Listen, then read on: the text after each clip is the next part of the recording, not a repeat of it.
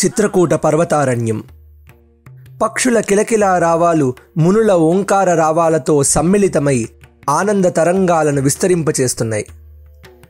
వాల్మీకి మహర్షి తన శిష్యుడైన భరద్వాజముని ఇంకా ఇతర శిష్యగణంతో అడవిలో నడుస్తూ ఉంటే కొమ్మపై వసంతకాలపు చిగురుల మధ్య క్రీడిస్తున్న ఒక క్రౌంచ పక్షుల జంటను చూశారు. వాటిలో ఒక పక్షిని ఒక బోయవాడు నేల కూల్చగానే వాల్మీకి మహర్షి నోటి వెంట అప్రయత్నంగా మానిషాద ప్రతిష్టాం త్వమగమ శాశ్వతీ సమాహ యత్ క్రౌంచ మిథునాధీకం అవధీహి కామమోహితం అనే శ్లోకం వస్తుంది. శ్లోకం అర్థం మామూలే. నిషాద అంటే బోయవాడు. ఓ బోయవాడా, మిథునంలో ఉన్న క్రౌంచ పక్షుల జంటలో ఒక పక్షిని నేల కూల్చావు నువ్వు, నీకు శాశ్వతమైన కీర్తి ఇక నువ్వు ఎంత ప్రయత్నించినా లభించదు అని. ఆశ్రమం చేరాక శిష్యులందరూ ఇదే శ్లోకాన్ని వల్లెవేయటం విని వాల్మీకి మహర్షికి ఆశ్చర్యం వేసింది. అరే, మామూలుగా స్పాంటేనియస్గా శ్లోకం రావడమే ఆశ్చర్యం. ఎందుకంటే అక్కడ వింతగా ఏం జరగలేదు కదా. పోయేవాడు పక్షిని చంపడం చాలా కామన్. పైగా ఈ శ్లోకం కూడా వేదాలు చెప్పబడిన అనుష్టుప్ ఛందస్సులో ఉంది అని అనుకుంటున్నాడు వాల్మీకి. మనం చిన్నప్పుడు తెలుగులో యమాత రాజభానస అని గణాలు చదువుకున్నాం, గుర్తుందా? గణాల ప్యాటర్న్ బట్టి ఆ శ్లోకానికి ఆ ఛందస్సు ఇచ్చేవాళ్ళు. ఉత్పలమాల, చంపకమాల, మత్తేభం ఇలాగా.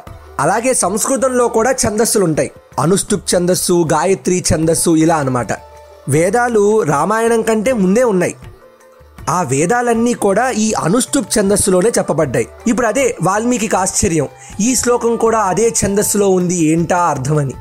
ఇలా ఆశ్చర్యంలో ఉండగా వెనక నుంచి నారాయణ నారాయణ అంటూ నారద మునీంద్రుని ఎంట్రీ. నారదుడు బ్రహ్మమానస పుత్రుడు కదా, ఆయనకు తెలియని విషయం అంటూ ఏదీ ఉండదని వాల్మీకి ఆయన ఒక ప్రశ్న అడుగుతాడు. నారద మునీంద్ర, ఇప్పుడున్నటువంటి కాలంలో నేను 16 గుణాలు చెప్తాను, ఈ 16 గుణాలు ఉన్నటువంటి మనిషి ఎవరైనా ఉన్నాడా అని అడుగుతాడు. ఏంటట ఆ 16 గుణాలు?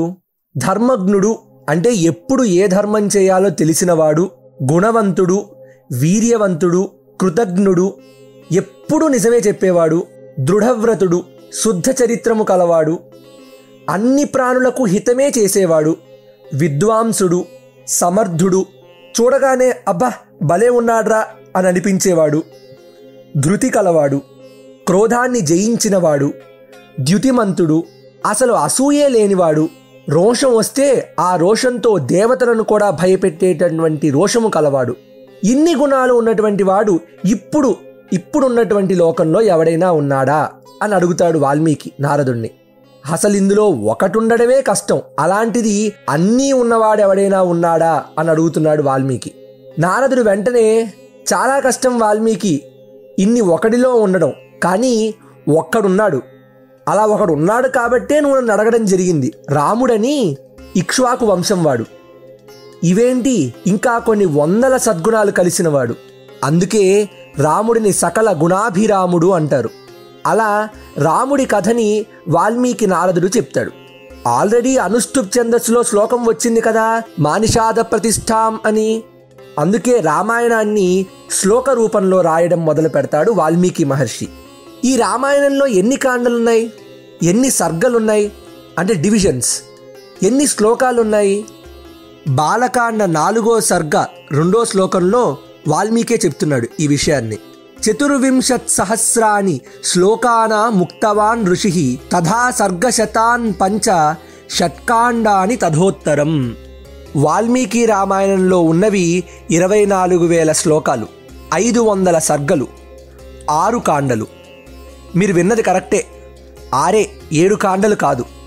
వాల్మీకి రామాయణంలో బాలకాండ, అయోధ్యకాండ, అరణ్యకాండ, కిష్కింధకాండ, సుందరకాండ, యుద్ధకాండ 6 ఉన్నాయి. శ్రీరామ పట్టాభిషేకంతో వాల్మీకి రామకథ పూర్తవుతుంది. అంటే మనం చూసిన లవకుశ సినిమా, చాకలి నిందతో సీతాదేవిని రాముడు వదిలేయటం, ఇవన్నీ కూడా వాల్మీకి రామాయణంలో లేవు. భవభూతి రాసిన ఉత్తర రామాయణంలోని కథలు ఇవన్నీ. వాల్మీకి రామాయణంలో ఈ ఉత్తరకాండ కథ లేనే లేదు, మనం గుర్తుపెట్టుకోవాలి. సరే, రామాయణం కథ అందరికీ తెలుసు. 3 ముక్కల్లో చెప్పాలంటే కట్టే, కొట్టే, తెచ్చే. సముద్రంపై వారధిని కట్టాడు రాముడు, రావణాసురుణ్ణి కొట్టాడు, సీతాదేవిని తీసుకొచ్చాడు. కానీ కథనం ఏంటి? వాల్మీకే ఎందుకు రాశాడు? రాముడు నీలమేఘశ్యాముడా? ఎందుకు? సీతాదేవి నేలలో దొరికిందా? ఎలా? అసలు రామాయణం కథ ఎంతకాలం నిలిచి ఉంటుంది అంటే ఈ సృష్టి ఉండేదాకా ఉంటుంది అంటాడు వాల్మీకి. అమ్మ బాబోయ్, అంత కాన్ఫిడెన్స్ ఎలా వాల్మీకి? అంత కాన్ఫిడెన్స్ ఎందుకంటే రామాయణం కథ సృష్టి కథ, రోజు జరిగేటటువంటి కథే. ఎలాగో చూద్దాం. వల్మీకము అంటే పుట్ట, ఇది గుర్తుపెట్టుకోండి. రాముడు నీలమేఘశ్యాముడట, అంటే వర్షించటానికి రెడీగా ఉన్నటువంటి మేఘం. సీత అనేటువంటి పదానికి అర్థము నాగలి చాలు, అంటే నేలని చదునుగా చేయటానికి యూజ్ చేసే ఒక ఇన్స్ట్రుమెంట్ ఉంటుంది కదా, ఆ చాలు ఏదైతే ఉంటుందో సీత అనేటువంటి పదానికి అది అర్థము. సీతారాములు కలవటం అంటే ఆ మేఘం ఈ నేలని చేరటం. నాగలి పెట్టకముందు నేలంతా బీడు భూమిలాగా ఉంటుంది. నాగలికి ఇంకొక పేరు హలం, అందుకే హలం పెట్టకముందు ఉన్న నేలని అహల్య అంటారు. రాముడు మేఘం కదా, మబ్బు కురవగానే ఏమవుతుంది? అహల్య లాంటి భూమి తడిసి నాగలి పెట్టడానికి కుదురుతుంది. అందుకే రామాయణంలో అహల్య శాప విమోచన అయిన వెంటనే రాముడు సీతాదేవి ఉన్నటువంటి మిథిలా నగరంలోకి ఎంటర్ అవుతాడు. ఇక సీతారాముల కళ్యాణం అంటే ఏమిటి? ఆ మేఘం కురిసి ఈ నేలని చేరటం. ఎలా? వర్షం పడాలి. అందుకే మన వాళ్ళు చాలామంది కూడా శ్రీరామనవమి రోజు, సీతారామ కళ్యాణం రోజు ఖచ్చితంగా 4 చినుకులైనా పడతాయమ్మా అని అంటారు. వర్షం అన్ని రకాల మేఘాల నుంచి కురవదు. మన రైతులను అడిగితే చెప్తారు, రకరకాల మేఘాలు ఉంటాయి. మేఘశాస్త్రం అని ఒకటి ఉంటుంది, ద స్టడీ ఆఫ్ క్లౌడ్స్ అన్నమాట. రకరకాల మేఘాలు, వల్మీకములు, పుష్కరములు, ఆవర్తనములు, ఇలా రకరకాలు ఉంటాయి. వల్మీకం అంటే పుట్ట అని చెప్పుకున్నాం కదా మనం. వల్మీకం అంటే పుట్ట మబ్బు. పుట్ట మబ్బు వల్ల వర్షం కురుస్తుంది, దానివల్ల వర్షం పడి నేల తడుస్తుంది, అంటే సీతారామ కళ్యాణం అన్నమాట. అలాగా ఈ సీతారాముల కథ ఈ వల్మీకము వల్ల వచ్చింది కాబట్టి ప్రపంచానికి ఆ కథ రోజూ జరిగే కథే. అందుకే ఈ రామాయణం నిరంతరము ఉంటుంది. అంటే పైకి కనిపించే సీతారాముల కథ ఒక్కటే కాకుండా వెనక ప్రతిరోజు సృష్టి ఉన్నంత వరకు జరిగేటటువంటి శాశ్వత ధర్మమైన వ్యవసాయ ధర్మాన్ని సూక్ష్మంగా మనకు చెప్తాడు వాల్మీకి మహర్షి. అందుకే రామాయణం అంత పెద్ద ఇతిహాసము, ఆది కావ్యంగా నిలవబడింది. ఇలా రామాయణానికి, ఆది కావ్యానికి అంకురార్పణ జరిగింది వాల్మీకి మహర్షి ద్వారా.